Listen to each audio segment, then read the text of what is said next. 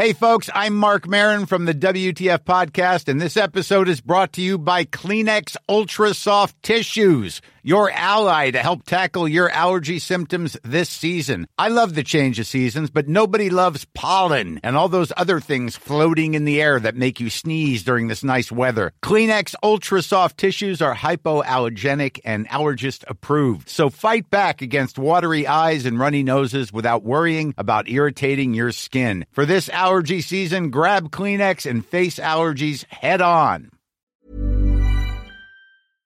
Hello and welcome to Extra Time, a web-only sports program from Radio New Zealand Sport. I'm Stephen Hewson. In this week's program, we ask what the implications are for New Zealand sport in the wake of the Australian investigation, which has uncovered widespread doping in sport there.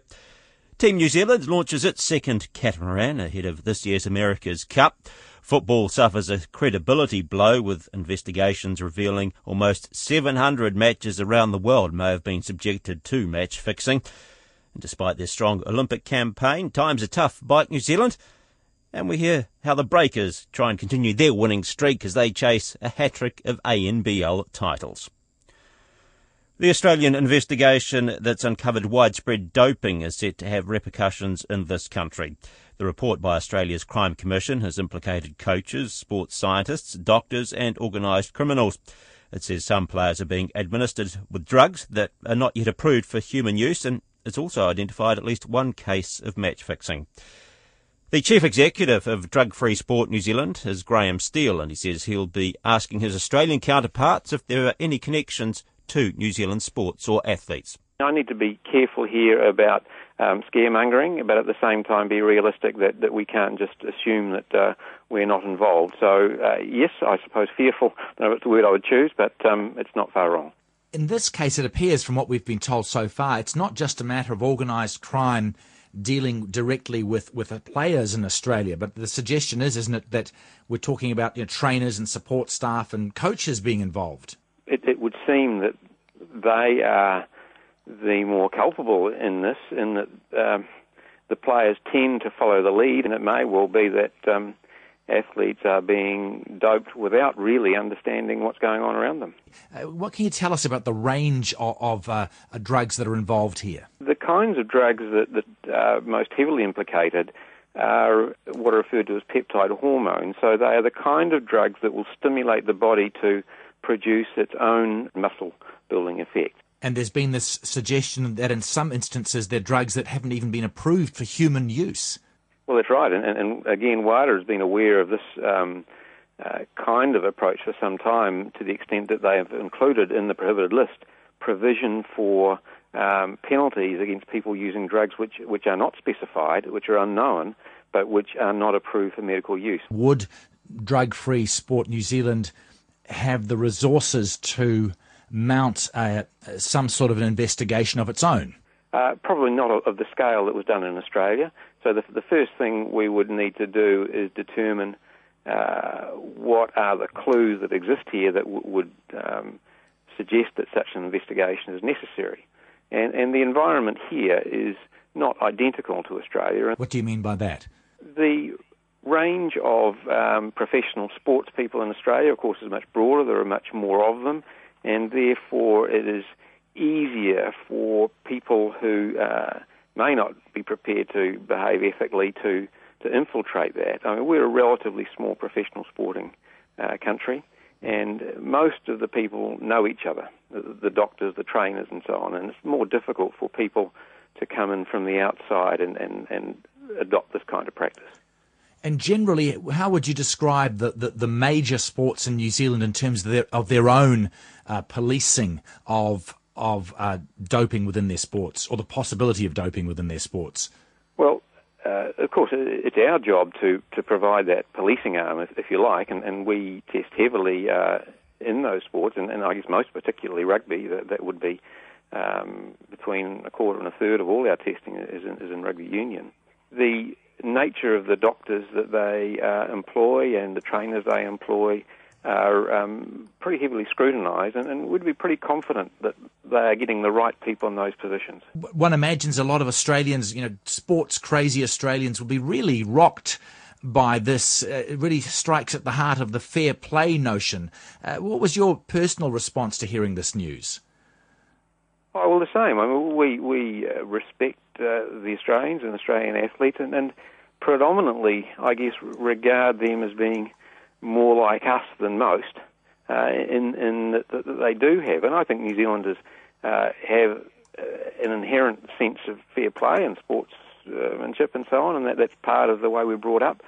It's part of the environment that we have as we come through the clubs and the parents and the volunteers, all those kinds of things. And sometimes where these things go awry is that you divorce sport from its roots, and all those volunteers would be just mortified. That's Drug Free Sport New Zealand's Chief Executive Graham Steele talking to Morning Report's Simon Mercer. Team New Zealand has launched its second America's Cup catamaran, noting what appears to be two different design paths among the four contenders. The second winged catamaran is an evolution of the first, with the basic design also having been sold to Italy's Luna Rossa. Our America's Cup reporter Todd Nile went to the launch and spoke to the team's managing director Grant Dalton about the difference between the team's two boats. There's already changes to it, or not really changes, but alterations that we're planning that are already started. So it's such an evolving class, and we don't have the answers. We've just got a version of an answer that we've just got to keep moving. This is definitely a step on from the last boat. To your eye, the changes probably look reasonably subtle, but some of them are quite dramatic. Even in the wing, which looks the same, there's probably another 10,000 hours gone into that wing just since it came out of boat one. So we just got to keep. The key is to just try and keep on moving and hopefully avoid a catastrophe along the way. I mean, we put the wing up this morning at 25 knots, so that was marginal all on its own. We're going to give the guys a bit of a break over Friday, Saturday, Sunday, Monday, because they have just. I know it sounds like a bit of a cliche, but they have just given. It's unbelievable how hard they've worked. And I don't know how many hours there are in a week, but they've done most of them in this place. Do you know or hope what the difference is between this boat and its predecessor? Yeah, we absolutely know the differences, and we I think our computer modelling tells us exactly what the speed differences are too. And we look at Oracle and Artemis, and they're pretty much in a different spot. Well, certainly the boats they got now are in a different spot. The interesting thing will be whether they come more towards us with their next boats or we end up going a bit towards them. Certainly Artemis with their new wing that's just gone in is really pretty similar to this. So they've come a long way towards us with their wing, and we'll wait and see with their hull. Is there a simple way to describe the difference? Yeah, there is. It's basically the relationship of the front. I mean, the wing's in two elements, if you like, a front element and a back element. And there's a ratio, sort of 50-50, if you like. You can have 50 in the front, 50 in the back. And it's all about going upwind. And they had a very little back and a very big front. Now they've got a more even distribution like we have. And probably that means their wing will be on weight too. So that's one thing that's come towards us. Some comments from Russell Coates in the paper in the webs this morning would indicate they may be going further away from us. And he made the point that he didn't expect to meet us in the final. So we'll wait and see. That might mean they're going more towards a non-foiling boat with Artemis. How much room do you think you'll have to manoeuvre once you put the boat in the water, get racing? Make the boat and change to the boat? Yes, not much. And not because you won't want to, but the lead times are so huge. Yeah. Just to build a new centreboard takes about 3 months if you don't have a mould and you've got to start again.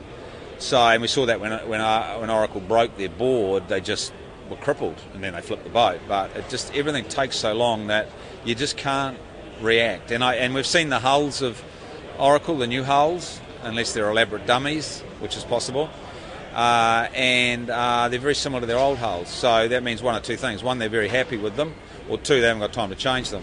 It might be a bit of a combination of both. What was Russell Coates alluding to when he said he didn't think he'd beat you in the final? I've no idea. It was just a straight, black and white comment. So he obviously likes Artemis, and who am I to not have huge respect for his comment? We couldn't really change it even if we wanted to. It's too late. We remain incredibly nervous because we don't know. We just don't know. We know what we know, but we don't know what they know. So, and they don't know what we know either. So I guess no one really knows. So given the new class and the different approaches by the syndicates, is it going to be a bit of a roll of the dice as to who's got the best boat on come the start? I don't know about a roll of the dice. It's more a whose backroom guys actually have got it, have understood it, who's mastered the technologies, whose numbers are best. I think that really all we can hope for now is that we're given a fair shot at this, and that if Oracle wake up one morning and sense they got a problem, that they don't start screwing with the rules or trying to screw with the rules. San Francisco is a venue which is very dependent on the time of the day for its wind strength. So we're set up for a wind strength as published and as agreed, a time of day, not a wind strength. And we just hope that that remains the case. San Francisco is reasonably predictable in terms of it comes under the bridge at a certain time when the desert's hot and it blows, and it builds through the afternoon. So there's just probabilities, and the tide has a big influence, and we know what the tides will be through the Louis Vuitton. You know that 5 years before it. Yeah.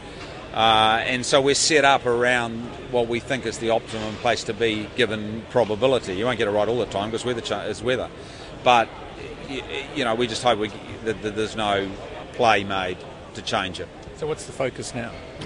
Get it in the water, get sailing, and start looking at the numbers. And we'd like to do some race testing, racing against Prada, who have stepped up a lot since we sailed against them in December because we watched them, and they'll be a good foil for us to actually race in the next couple of months. What happens to Boat 1 now? I'd like to sell it because I need more money, but I can't do that. So we'll try and get Boat 1 eventually into a position as close to being ready to sail as we can. But we can't afford to put it. Some of this is this boat's got cannibalised parts, winches, some of the beams, not all the beams, but some of the beams, and so because we just don't have the finance to actually take Boat 1 ready to go. And if I can trickle in any more money, it will go all into to try and get Boat 1 ready to, because probably Artemis's first boat won't measure. We think it's probably too heavy, so they haven't got two boats that they could race. Prada doesn't. Oracle will. Whether our first boat's any good or not is another issue, but they've still got a boat they could get around in if you were out, and if we had a catastrophic issue, if we make it through to the Cup, that would be not good with all the money and all the hope and dreams, and suddenly we can't get our second boat on the water in time because there's a certain specification under the protocol of how quickly you've got to turn your boat around. So that's, for me now, kind of a mission to try and get enough money to actually get Boat 1 into commission, or get ready to commission. That's Team New Zealand's Grant Dalton. And the Louis Vuitton Cup for Challengers starts on July the 4th, with the winner sailing against Oracle in the America's Cup proper from September the 7th. You're listening to Extra Time, a web-only sports program from Radio New Zealand Sport. I'm Stephen Hewson. European police say they've identified some 680 suspicious football matches, including World and European Cup qualifiers and Champions League games, in a global match-fixing scandal spanning 2008 to 2011.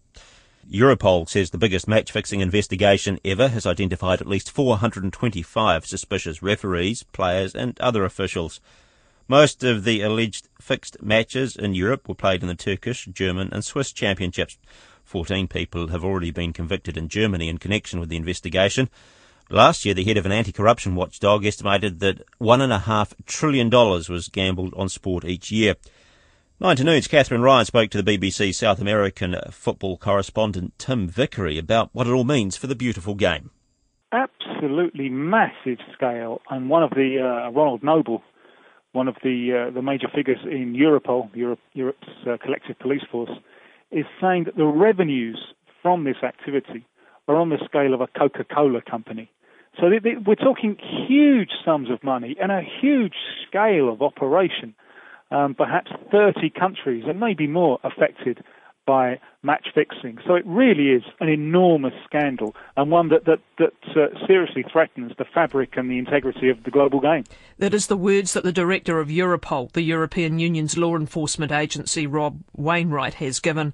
This is a big problem for the integrity of football in Europe. No doubt about it. This, I suppose, you could see as a highly unwelcome subproduct of the extraordinary global popularity of football. And football, in comparison with most other sports, is perhaps more fluid and maybe more difficult to fix, and also with fewer opportunities for kind of spot betting, on things other than the result. But even so, even taking these difficulties into consideration, it's clear that this is an industry on an absolutely massive scale, because there's so much money betting on these activities, because people love football so much. Whether they'll continue to love it quite as much after revelations of the scale of the fixing, well, that's another matter. 680 matches across the world, investigators say, were fixed as part of their investigation. They're not naming specifics at the moment, but this is some of the biggest competitions in world football, qualifiers for the World Cup, for the European Championship. Yeah, although it's usually games that are a little bit out of the public eye. That's usually easier to do. It attracts less attention. Although we are hearing that even games in the World Cup are affected. There's certainly one sending off from a World Cup game in South Africa in 2010, which is so bizarre that it's clearly attracting attention. So, and it could well be that as the scale of this illicit industry grows, people are becoming bolder and bolder in terms of the matches that they are prepared to fix. Because you can clearly see from the amount of the revenue that Europol are talking about, that in comparison with, for example, the narcotics trade, the rewards from match fixing are still enormous, but the risks compared with getting involved with the drug trade are much, much less. So that's a powerful incentive for people to get involved in this illicit activity. The reach is right around the globe, again, as you say, and 380 suspicious matches in Europe and a further 300 in Africa, Asia and Central and South America, where you are. And what is the reaction there as this news begins to break? Well, we had a very open scandal in 2005 in Brazil with referees. It was proved and legal action was taken that there were a group of referees who were receiving money in order to fix results. And a number of games in that year's Brazilian Championship were replayed.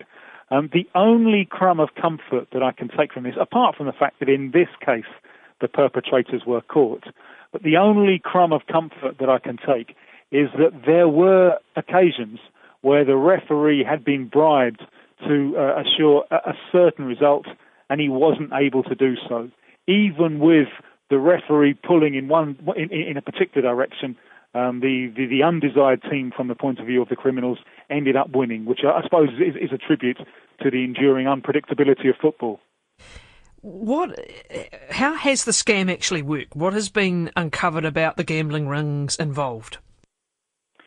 There are plenty of weak links in football. Now, football is an industry that generates huge amounts of money. I have absolutely nothing against the performers who put on the show, who sacrifice their lives for this. I have nothing against them being well rewarded for their excellence and their sacrifices. But there's no doubt that the existence of so much money in the game does create risks. Now, you can see various vulnerable points where the criminals can get at people. One, we just mentioned referees. Referees tend to work on their own. It's a profession that ends relatively early. You can't be a top-class referee at the age of 50 anymore. So as the clock ticks and these referees approach the end of their careers, there are clearly temptations there. Another is former players who might, in the past, have commanded huge salaries. Now that income has dried up, they're looking to retain their standard of living. These former players, they might be now working as coaches, which is a very, very precarious profession, or they might simply have contacts in the game that can facilitate a kind of arrangement that could lead to a fixed result. And by and large, it seems that the more sensible bet from the point of view of the criminals is when you've got a strong side against the weak side, is don't try and fix it so the weak side wins. That can attract too much attention, and that can just frankly be too difficult. The easier fix is to fix the weaker side to lose by an even bigger margin than would have been the case under normal circumstances. So that weaker side, that might have players in there who have never earned great sums of money. They're now coming towards the end of their career. It seems that the key factor in the kind of gettability of the players is the age. Once that player reaches 28 and beyond, he's looking towards the end of his career. He's thinking, how am I going to provide for my family? He can be got at. So these would seem to be the weak links in the chain. And FIFA are talking, and the world governing body of football, they're talking about a massive program of player education to try and combat this. This strikes me a little bit as more public relations than anything else, because I don't think merely through education you're going to remove the temptation for a player in his late 20s or early 30s playing for a comparatively weak club, the temptation that he receives to help bring about a certain result and earn much, much more money than he would do normally. So this has to be placed in the context of economic insecurity in the game and also outside the game. What is a player of 30? What's he going to do once his playing days are over, especially in an economic context, particularly in Europe these days, of widespread unemployment? That's the BBC's Tim Vickery talking to Catherine Ryan. Financial constraints a year after the Olympics has forced Bike New Zealand to trim its squad to just 5 riders for next month's World Track Championships in Belarus. The men's sprint team of Ethan Mitchell, Sam Webster and Eddie Dawkins, Olympic bronze medalist in the Keirin, Simon van Veldhoven, and endurance rider Aaron Gate will all take part in Minsk.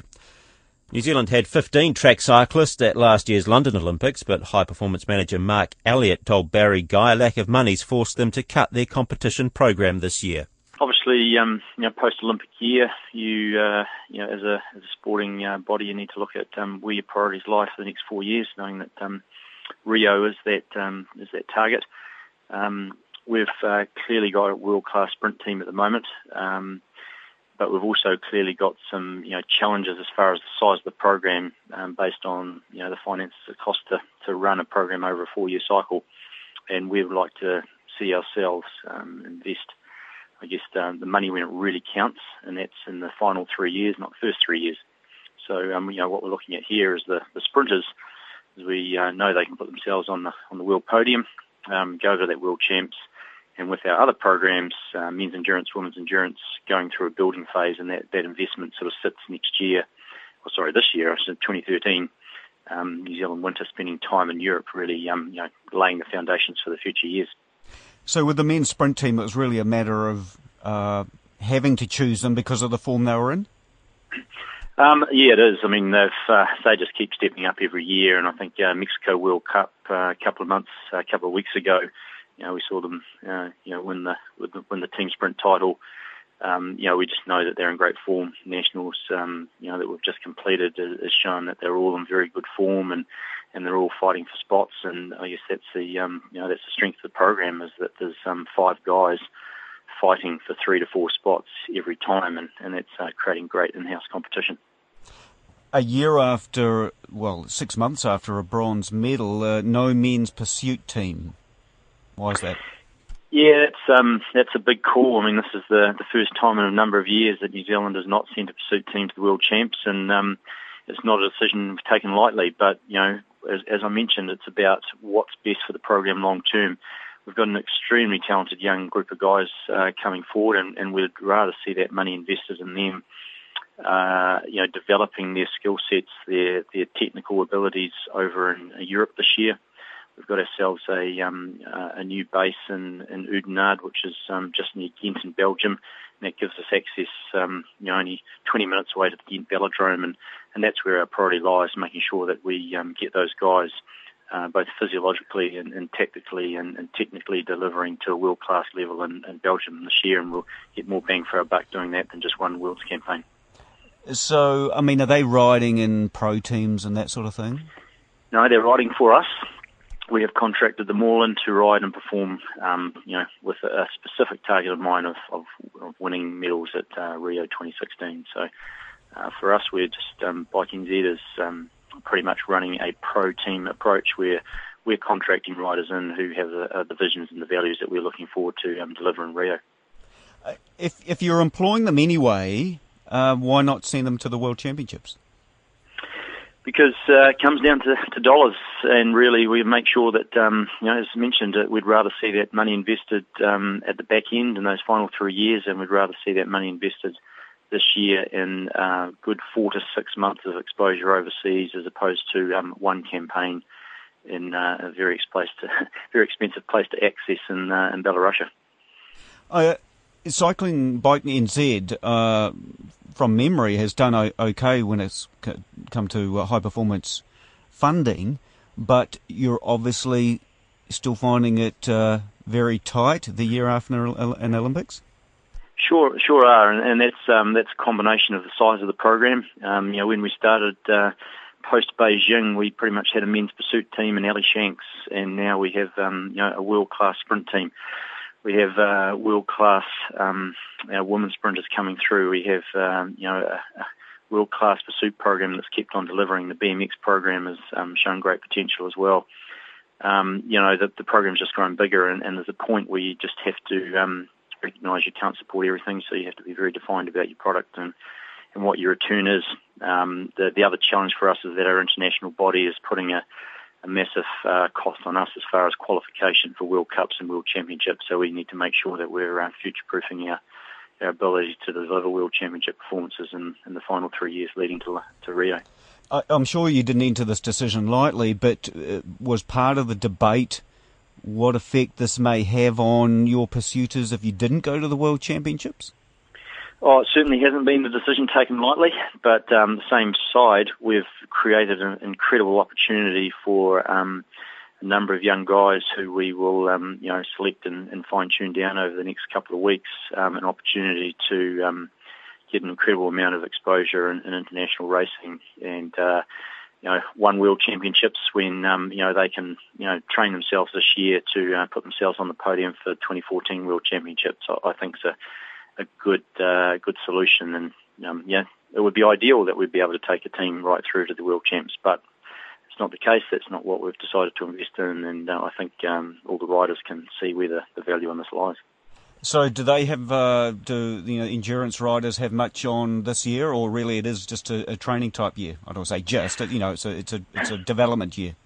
No, we've established some very strong relationships with racing organisers in Europe. We've been in Belgium now for 2 years. We are moving the base to a more training friendly location in Belgium. The racing schedule we have this year is as top level as some of the pro continental teams that you see in Europe. So we've got a very, very good racing program, but alongside that we have a very good technical track program planned. So great opportunity for any of them, and I think if I was any young rider coming through and wanting to see a pathway to the Olympics and then onto the pro scene, this is a very, very exciting pathway to take. So is this just a 2013 thing? Well, would you hope to have more riders competing at the highest level next year or whatever leading up to Rio? Yeah, next year's the next year Glasgow Commonwealth Games 2014. Belgium becomes a very, very solid base for us. So it's not just a 1 year thing. We're certainly using this year to develop that tactical and technical awareness of our pursuit programs. But yeah, next year it'll be a great base for us for Commonwealth Games and also fine-tune that development. We have the men's pursuit at the Commonwealth Games, so it becomes a very, very short-term target for us and really starts bedding down. And we're seeing that from the likes of Aaron Gate, who just snuck into our team at the Commonwealth Games in Delhi, and then now he's a very, very strong part of that bronze medal performance in London. So we see no different next year. That's Bike New Zealand High Performance Manager Mark Elliott talking to Barry Guy. You're listening to Extra Time, a web-only sports program from Radio New Zealand Sport. I'm Stephen Hewson. The Breakers are on a 10-game winning streak, a record for the club, and while the Australian National Basketball League playoffs are beckoning, they're still keen to build on their winning run. The two-time ANBL champions are chasing a hat-trick of titles and currently lead this season's competition ahead of arch-rivals Perth. This weekend, the Breakers play Sydney, with Sydney currently in third spot, but in a three-way tussle with Wollongong and Melbourne for the last two playoff places. However, Breakers centre Will Hudson, who arrived from the now-defunct Gold Coast Blaze and played for Oakland University in the NCAA, told Richard Wayne They take little notice of where their opposition sit in the competition table.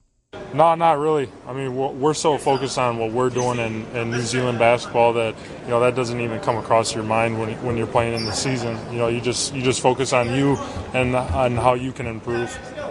Given the streak that the Breakers are on at the moment and how you seem to be winning your matches quite convincingly, is it hard to keep going and not let complacency sort of slip in there?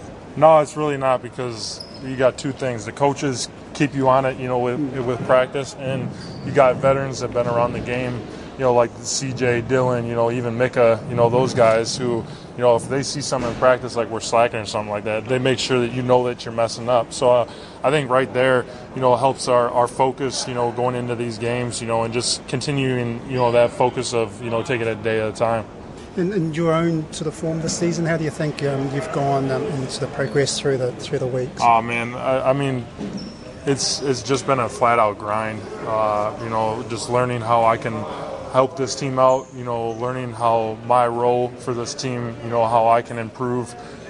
Day by day and contribute to the team. I mean, it's been a grind, and that's all I'm focused on is just take it a day at a time, like what our main focus is. So when you say it's a grind, I mean that makes it sound like really hard, tough work and so on. Has it been enjoyable? Oh no, yeah. Don't get me wrong. Like it's been enjoyable. From the on the court and off the court stuff. I love New Zealand, but I mean, just you have your highs, you have your lows. You have your highs and you have more lows. So, I mean, as a professional player, I'm still learning. This is my second year playing professional. I'm still learning to try to find that middle ground, not get too high or not get too low. Just stay middle ground and just keep grinding through it. So, I mean, that's all I'm trying to do. I know you were sort of recruited not really as a direct replacement for Gary Wilkinson, but obviously you're the big that came in. How do you think you've sort of slotted in and made your own place in the team? Oh man, we're two different players. So, he had his success and I'm trying to have my success. So, I mean, it's just coming in, playing my style of basketball that got me here in the first place, because otherwise I wouldn't be here, playing for them. So, I'm thankful for the opportunity to come out here and play for the team. And, I think that mentality right there, that just keeps me going. People are going to try to compare me to Gary or say this or say that, but I'm not even focused on it. I'm just trying to help this team out and get wins on the board. How do you find the setup? I think you were college ball before you went to Gold Coast and then here, yep. Is that right? Yeah. How do you find the setup, the team, the club, compared to your other experiences? How does the Breakers setup, I guess, compare to the other setups you've been in? Well, college basketball is completely different to professional ranks, but, comparing the Gold Coast team my first year to here, I mean, I got nothing but good things to say about, that team, the owners, the community and all that. But I mean, they'll represent New Zealand as a whole. I mean, that just says it all. I mean, I'll be able to look, 10, 15 years down the line and just be like, I represented the whole country of New Zealand for basketball. So I think that's pretty special, and the team, the guys, you got the veterans, the owners are real down to earth. They bring a family environment, and this is like this team, and this basketball club is like the closest thing that I've had to college basketball. Finally, for me, contractually, I'm not sure. Have you 1 year or 2 years? It's a 1 year contract. Yep. So, but I mean, a couple more months. I mean, we won't be talking about that till months down the line. Just got to stay focused on the goals. Yep. And if you take the championship home, surely they'd be looking to rebook you? That's what I'm trying to do is just get that championship, bring the championship ring home back to Wisconsin, show it off to my mom, my family. So that's what I'm trying to do. But that's down the line. We just got to stay focused and take it a day at a time. Just stay hungry. And long term, do you think you could see your future in New Zealand and maybe even pushing for the national team? Oh man, I don't know. That's a little too long down the line. Just take it a day at a time. That's Breakers centre Will Hudson talking to Richard Wayne. And that brings us to the end of Extra Time for another week. Remember, if you wish to contact us, you can email us at sport@radionz.co.nz. I'm Stephen Hewson. Bye for now. Planning for your next trip?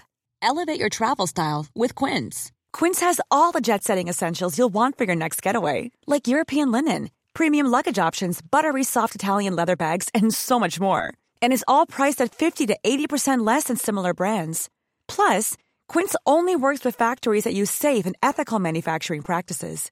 Pack your bags with high-quality essentials you'll be wearing for vacations to come with Quince. Go to quince.com/pack for free shipping and 365-day returns.